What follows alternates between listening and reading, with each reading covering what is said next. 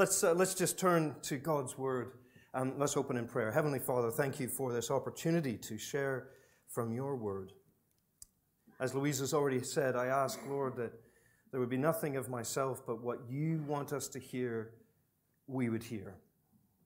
Lord, what a privilege it is to open your precious Word and to learn from it and to, by your Holy Spirit, grow in our souls or come to know the Lord Jesus for the first time. I pray that that may be the case today. So bless us as we are together for this short time. In Jesus' name, amen. And it's really a privilege to be able to celebrate communion before we come to God's Word. It sets our hearts, I think, to be in warmth as we consider the Savior and what God has done for us. God so loved the world. And we can see that God is merciful in the way that he acts towards us. We saw that John's Gospel gives that clear outline of God's love for us, so fully expressed in Jesus. And it's at this time of the year that we celebrate that gift of the birth of Jesus, the Advent, Emmanuel.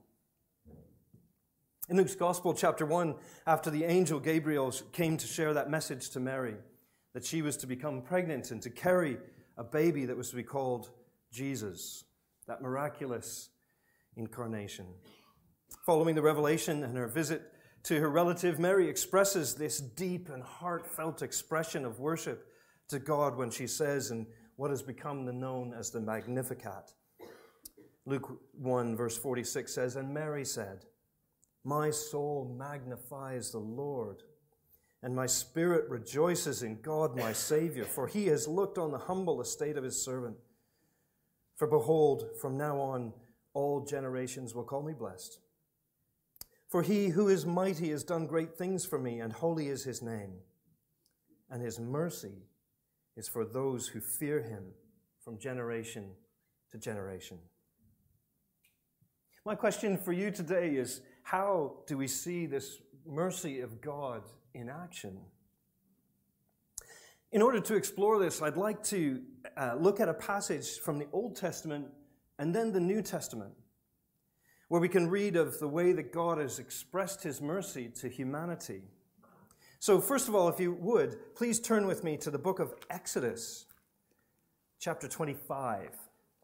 So that's the second book of the Bible. Go to Genesis, turn right, and you will get to Exodus.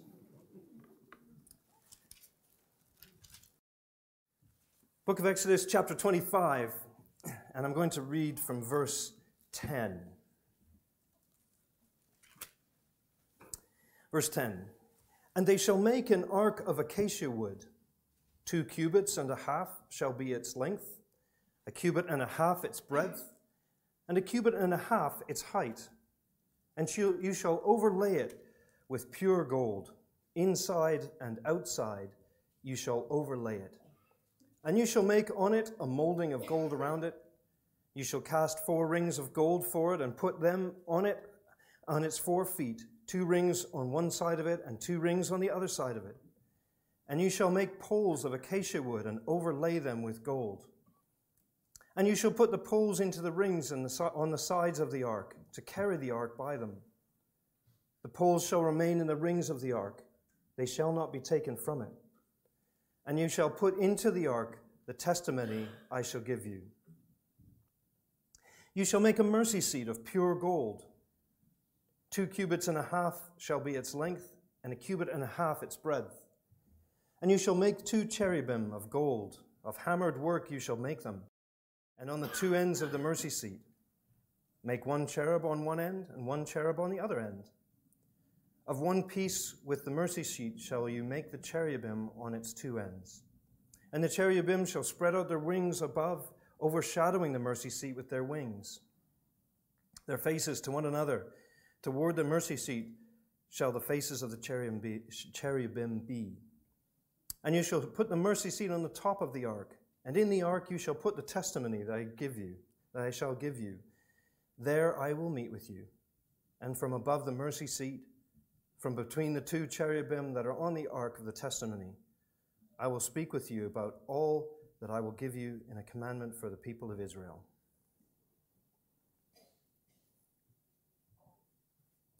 You're probably wondering, why am I reading an Old Testament passage about a golden box that is beautiful? Hopefully that'll make sense in a moment.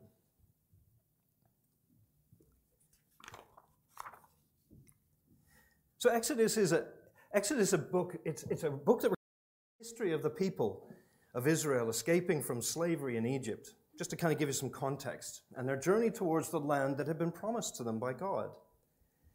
And the book also records the creation of the greatest agreement in history, the covenant between God and the people of Israel. The greatest document ever written in all of history, the Ten Commandments. We get that in chapter 20 of the book, the Ten Commandments. And it's in which God defines the basis of the relationship between men and himself, and also with each other. This incredible detail on how the people were to approach God, who is holy, and in this we see the tabernacle, or the tent of meeting. So we'll go to the next page, where we see this is an artist impression. These are ancient things, but these are artist impressions from the scripture, what it might have looked like. So you had the tabernacle there, the tent of meeting, which is the brown box at the back. And it's seen as the place, the seat or the throne of Israel's divine king. He's enthroned on the Ark of the Covenant in the innermost place, and we'll come to that, what is called the Holy of Holies. His royalty symbolized by the purple and the curtains, and the divinity by the blue. I mean, read these passages. Oh, they're just so amazing. And yet there's further instruction as you see the progression of the valuable materials. So as you come in from the outer gate, which is on this side, you would have come, first of all, to the bronze altar. The bronze altar where all the sacrifices were given. And then you'd come to what's called the laver. The laver, a big bath where the priests would prepare themselves and wash. And only then could they go in that first tent, that first veil of the tent, which was called the holy place. And there you would have a table of showbread. It's a table and it had bread on it. There would be a candlestick on the other side over against the table of showbread. And you'd also have an altar which burned incense constantly. So the tabernacle itself, or rather the court, so you have the bronze altar, as we've said. This is the sacrifices that and offered to God. And all these books in the Old Testament speak about these things. And the priests could not enter into the tabernacle or into the tent without the offering of the blood of sacrifice. And we'll expand on that later. So then, if we go to the next page, then when the priests were inside, and you can see that there's layers upon layer. I mean, read these passages, friends. Every layer has a meaning to it. Every layer was detailed out. Even the outer skins, badger skins. There's so much detail there. So when you get inside, you get into the tabernacle, coverings and the intricate detail and the symbolism. It speaks about the boards of the tabernacle, which were made of cedar, set into sockets of silver. These wonderful details of God's holy place.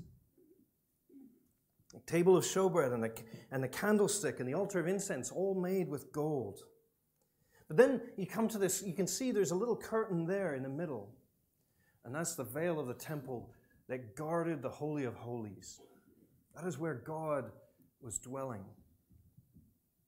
But even the priests, the detail that you get later on in chapter 26 and 27 and so on of Exodus, the linen cloaks, the robes, the turban, the sash.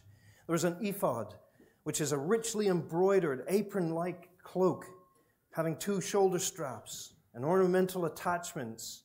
And then there was a breastplate, like you get in the military sense, but there was a breastplate. And in that breastplate, there were 12 stones.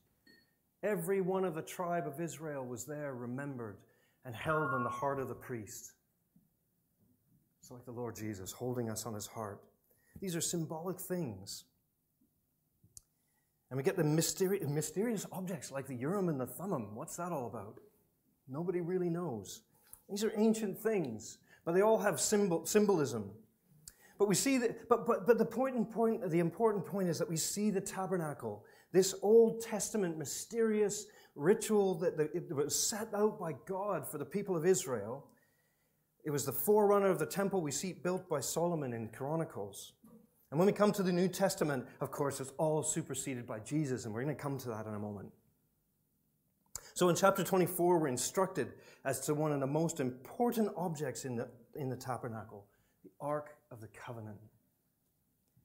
This instruction comes immediately after. In chapter 24, we see God confirming the covenant between himself and the people of Israel. And here we see, if you look at the beginning of the chapter, we see Moses and the elders going up, and then Moses alone going into the presence of God for 40 days and 40 nights. And from this incredible time in the presence of God, we get Moses sharing this detail. But more importantly, it's the detail of how God's relationship would work with the people. And it will all make sense, hopefully, in due course. And so we look at some of the detail of the ark, where we see God giving the instructions where his mercy was to be known. The Ark of the Covenant, which is God's throne from which he can meet with Moses, specifically from the mercy seat. Thank you, Tracy. I forgot. This is an artist impression, and nobody knows where it is, but that's a conversation for another day. An artist impression of what the ark looked like from the instructions we just read. A beautiful box, but the most sacred object that the Jewish people had at that time. And that ark, and that's the only thing that was placed into the most holy place, or what was called the Holy of Holies. It was never to be touched by human hands. That's why the poles had to remain on there, because that's where God would dwell. Some things to note: the acacia wood that is made of, quite durable wood, and it's very symbolic. The pure gold, the whole thing was overlaid with pure gold. The poles there to transport the ark. But the lid of the ark is what was called the mercy seat, or the atonement cover. And we can consider the significance of this in the way it was constructed and the way it was used. Think about this. It was solid gold. It is the place where God was to speak to man. It was pure gold. The cherubim, these were usually associated with the guarding of holy places. If you look back in Genesis, you see the cherubim at the Garden of Eden after man was banished. It was the cherubim there that are protecting the Garden of Eden. But inside that box is the most important agreement that man has ever known, written by the finger of God himself, the Ten Commandments, inside that box. And we learn that it's the mercy seat, or this atonement cover, from and between the cherubim that God would speak with. In verse 22, God says this profound statement, "There I will meet with you." From above the mercy seat, from between the two cherubim that are on the Ark of the Testament, God wanted to meet with the people. And in those days, he met with Moses, and Moses, being his prophet, would share with the people. These are powerfully significant things in the Scripture. And it's important that we touch them, we understand them. This is the place where there is the visible manifestation of God's glory. In years gone by, some would call that the Shekinah glory, seen in the pillar of fire by night and a cloud of smoke by day, knowing that God's presence was there. These are powerful things. But the real significance of the Ark of the Covenant is what took place involving the lid of the box, or this mercy seat. It comes from a Hebrew word meaning to cover or to placate, appease, cleanse, cancel, or make atonement for. It was there that the high priest, and only once per year, could enter. If you read Leviticus in chapter 16, you read this. They entered the holies where the ark was kept, and he would atone for the sins. He would sprinkle blood 7 times on the ark and 7 times before it. All these rituals had symbolic meaning, but we'll come to something far greater in a moment. It's the only place where atonement for sin could be made. And so this is the mercy of God. He established a place where he could have relationship with men, where that atonement could happen, where his mercy could be displayed. But so why do we learn about these mysterious and ancient things? Because the mercy seat in the ark was the symbolic foreshadowing of the ultimate sacrifice for all sin, the blood of the Lord Jesus Christ that was shed on the cross for remission of sins. It was looking forward to that. And it's a far more glorious way forward because of who it centers on, and that's the Lord Jesus himself. All of this has been changed. There's the need for the temple, the sacrifices, the rituals. Those are all gone because when we come to the Advent, we get the birth of the Lord Jesus that transformed the way by which we can approach God and have a relationship with him. You see, if you read through the scriptures, you see that the people of God sinned. And in Exodus 10, you read that God's glory departed from them. Imagine that. God's glory departed from them in Ezekiel chapter 10. Read it for yourself. But then we come to, and then you have these silent years, don't you? These silent years through Malachi. 400 years between Malachi and the beginning of Matthew's gospel, as we understand it. But then we have the announcement of the angel to Mary. That Mary would have this baby conceived miraculously by the Holy Spirit who would be called Jesus. He will be great. He will be called the Son of the Most High. And the Lord God will give him the throne of his father David. And he will reign over the house of Jacob forever. And his kingdom there will be no end. Luke 1. Read Luke 1 for yourself. The introduction of Jesus. How wonderful. This child that was prophesied by Isaiah in chapter 7, therefore the Lord himself will give you a sign. Behold, a virgin will conceive and bear a son and call his name Emmanuel, God with us. This is Jesus introduced. And so it is by God himself coming to be with us that we learn of his mercy. And it is through Jesus, the Son of God, that mercy is fully expressed. So now turn with me to the New Testament, or hopefully this will all start making sense, although I realize I've chosen probably a fairly difficult passage.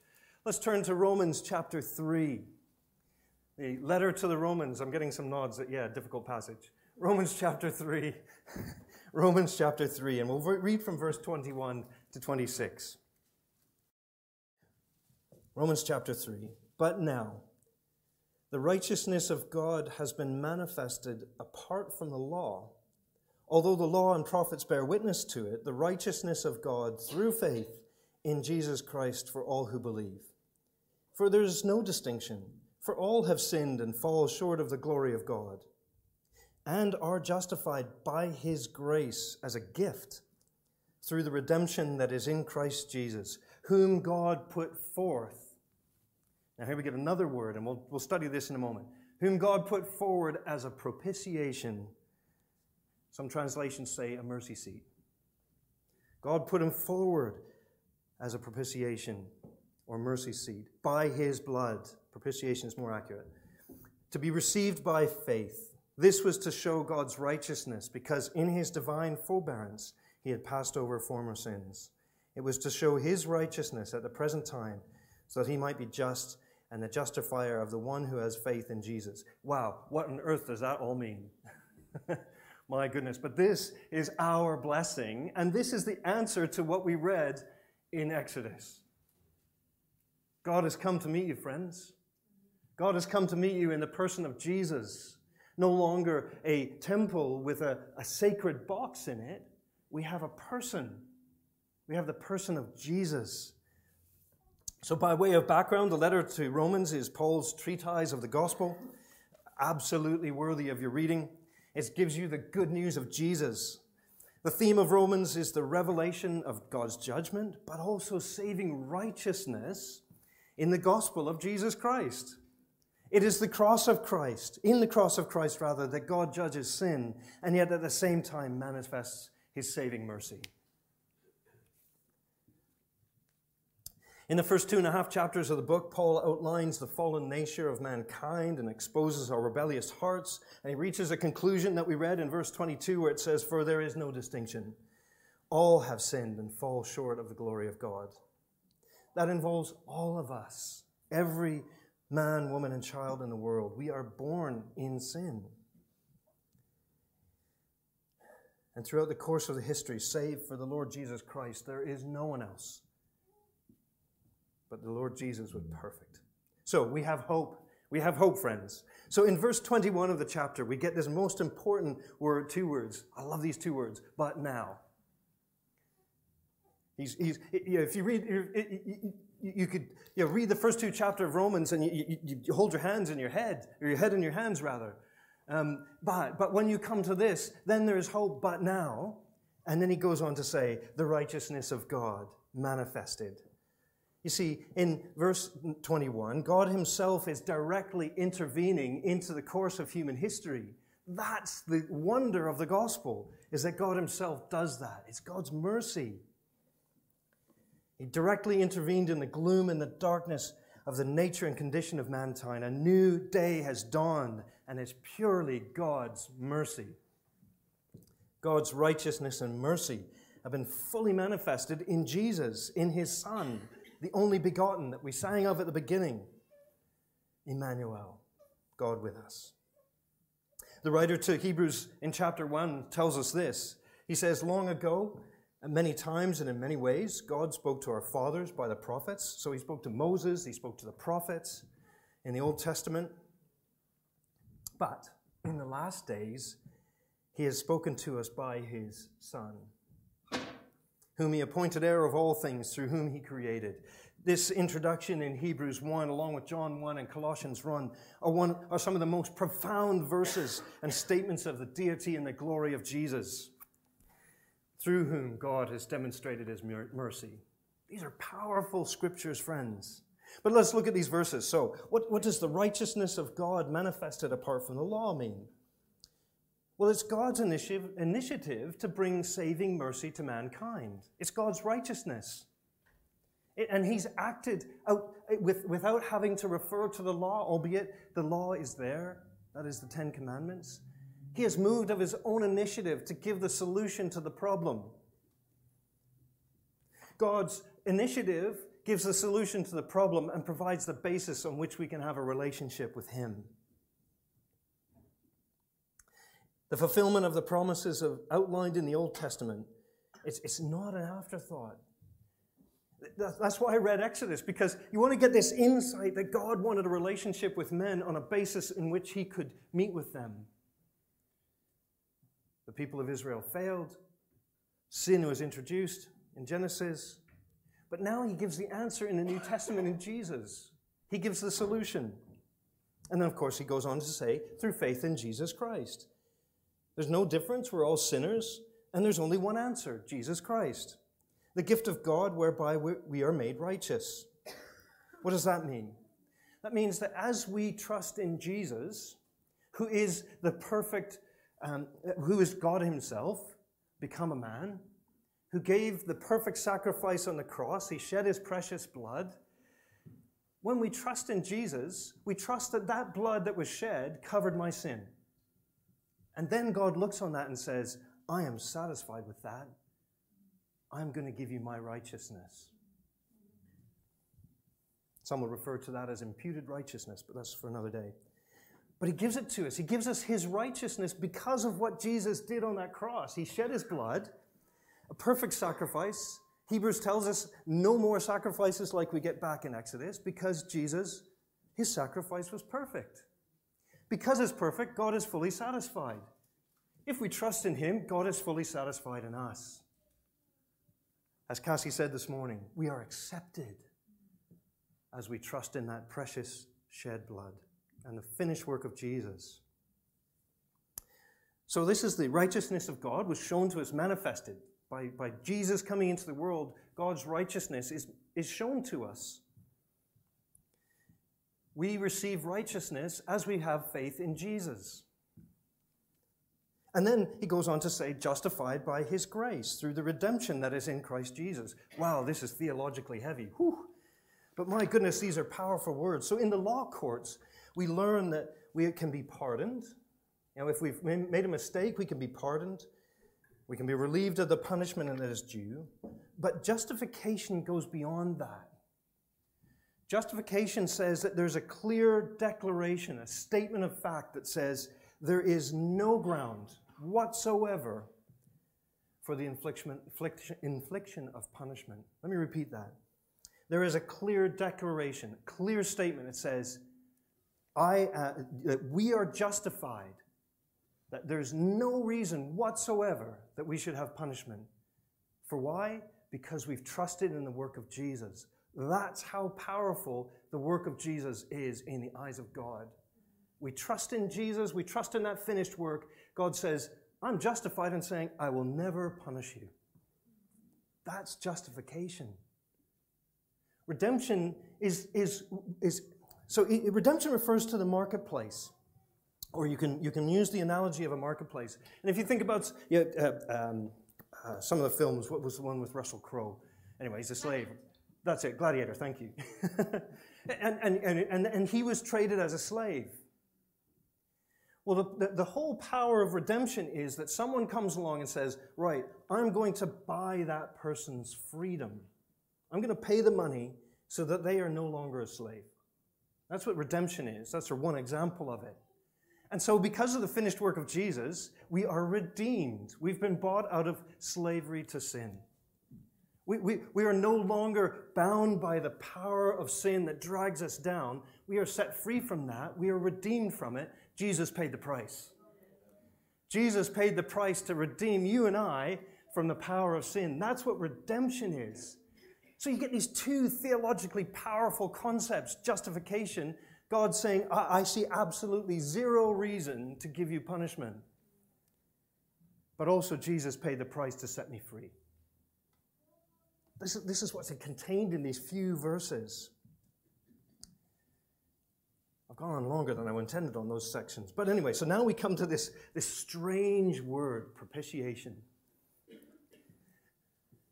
So we go to this word, and it says, and this is really what's on the heart of my mind, because it links to what's there in Exodus, this mercy seat. So the dictionary defines propitiation, or the noun, as an act of propitiating. It's conciliation, or the verb, that it's to be made favorably inclined, or to appease, or to conciliate. And it carries the basic idea of appeasement or satisfaction, specifically towards God. Propitiation is a two-part act that involves the appeasing of the wrath of the person and being reconciled. In this passage, Paul writes that it is God who has presented him as the offering for our sin. God has put him forward. If you read the words, it says, to whom God put, justified by his grace as a gift through redemption in Christ Jesus, whom God put forward. He put forward as a propitiation by his blood. So it's God in his action who satisfied his wrath or anger against sin. He has shown mercy. And so this is the answer to what we read in Exodus. God wanted a relationship. There had to be the mitigation of the sacrifices. This is the New Testament answer. Jesus came into the world, the Son of God. He fulfilled the will of God. He went to the cross. He died there, shed his precious blood, went into the grave. And it's for that reason that God has been satisfied. What Jesus did on the cross, having been betrayed and given up and been crucified, where he endured the wrath of God against sin during those 3 hours of darkness. Read those passages in the Gospels. They are powerful verses. He suffered for our sins and then gave up his life. That was the answer. God was satisfied. God was appeased. The righteous wrath of God in anger against sin was exhausted on Jesus on the cross. And because of that, as we place our faith and trust in him, we are reconciled. We can have a free relationship with God. My goodness, these are powerful words. These are powerful theological things, but I hope it's becoming a little bit clearer. God has been satisfied in the work of Jesus. Yes, and you know what? It's something that's been on my heart, and I hope this comes across the right way. I love it when we can worship and give thanks to God for what he's done for us. But have we ever thought about what Jesus did for God? Have we ever thought about the fact that Jesus, and I say this with all reverence, in one sense, he didn't need any of us. In one sense, he didn't need any of us. He could have died there on the cross and satisfied God entirely. He didn't need us. But as we saw in John's Gospel, because he loved us, he did it for us. But never forget, he did it for God first. God had to be satisfied, and that's propitiation. That's this act of conciliation. These are some big words, but I trust that there's a little bit of inkling of, and I trust I'm saying it the right things as well. So by his own action, God therefore presents Jesus as a sacrifice of atonement. Here's another word, atonement, at-one-ment. That means that we are reconciled with God. That means we're made one with God, not like gods, but rather we are reconciled to be in the presence of God, free and clear. Atonement, the price is paid. We're no longer aliens, in a sense. We're no longer strangers to God. He demonstrates his justice. He rightly judged sin and was doing so because of his holiness. And yet in his mercy, he provided the sacrifice of Jesus. Because of his entire action and his provision, he then has the right to forgive and justify, to declare clearly, as we've said, that there's no grounds for us to be condemned. Romans 12, again, referring to Paul. Read the beginning of Romans 12. Let's just do it. Romans 12 says this. Sorry, my mistake. Where is there? There is now then no condemnation. Sorry? Chapter 8, thank you. My apologies. Chapter 8 of Romans. There is therefore now no condemnation for those who are in Christ Jesus. That's justification. We're no longer condemned. Friends, as you've put your faith and trust in Jesus, you're free. There is no other condemnation. You are justified by God. You're free in God's presence because you've trusted Jesus. That's what it's all about. So it may seem strange, this idea of appeasement. Why are we speaking about this? In Greek and pagan mythology, they used this idea of appeasement, and they would offer things, food, and sometimes children. Seriously, if you look at the references in Scripture, they would offer up their children to appease the gods. How horrific! But as with God, He provided His own Son. We don't have to appease Him; He's done it Himself. He is satisfied in the work of Jesus. So that's the force of this word, propitiation. Hopefully, that's piqued your interest a little bit. So Jesus' work has finished work has satisfied God's righteous demand that sin should be punished. He's exhausted God's judgment against sin, and therefore anyone who places their trust in Jesus is declared righteous. Therefore, however, this must be received in faith. You must claim it for yourself. You must turn to the Lord Jesus. As we've seen here recently with baptisms, they've claimed that the Lord Jesus was for them. And He died for them, and we praise God for it. So what does all of this mean?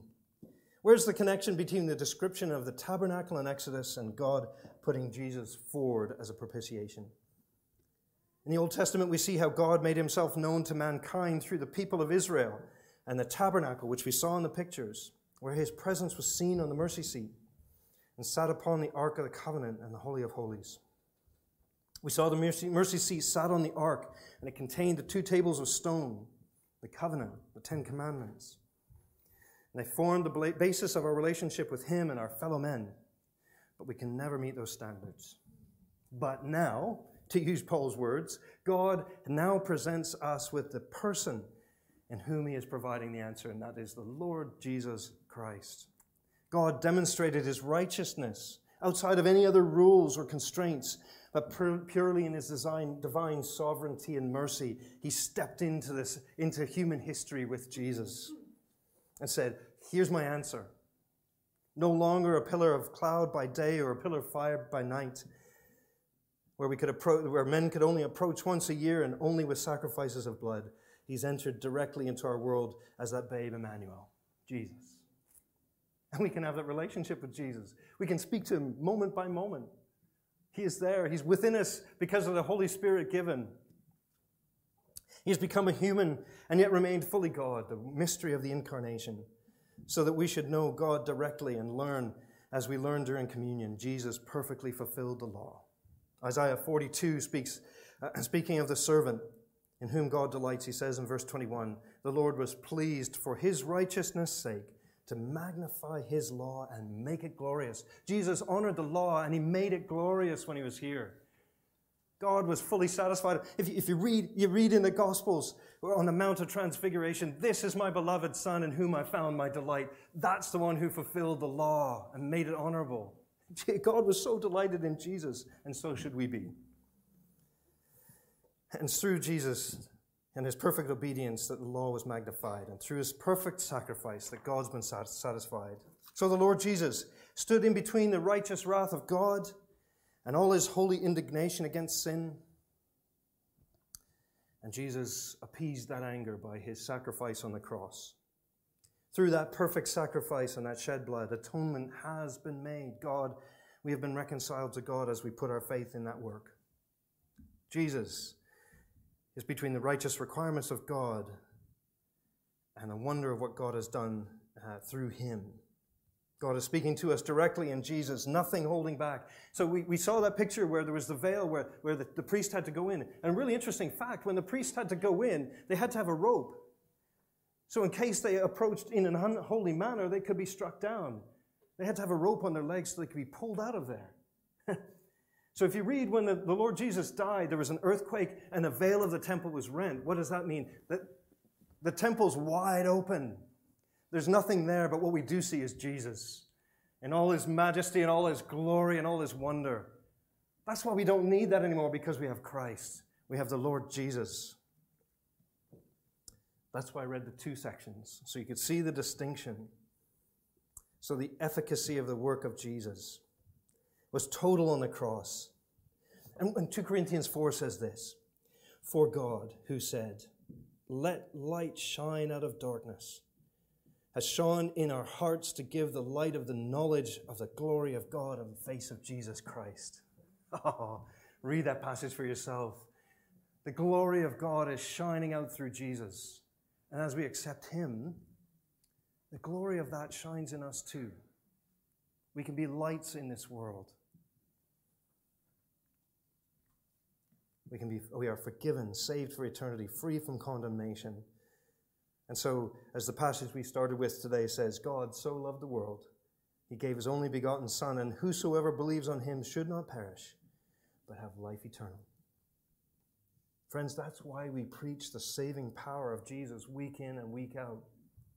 That's why. Will you trust him? Will you rely on him for everything? Will you know the certainty of being forgiven? Know the certainty of being righteous before God because of what Jesus has done as you trust in him? Let him do that to you today. Be your Savior today. And so we're going to finish now with the classic hymn, Great is Thy Faithfulness. May God bless this word.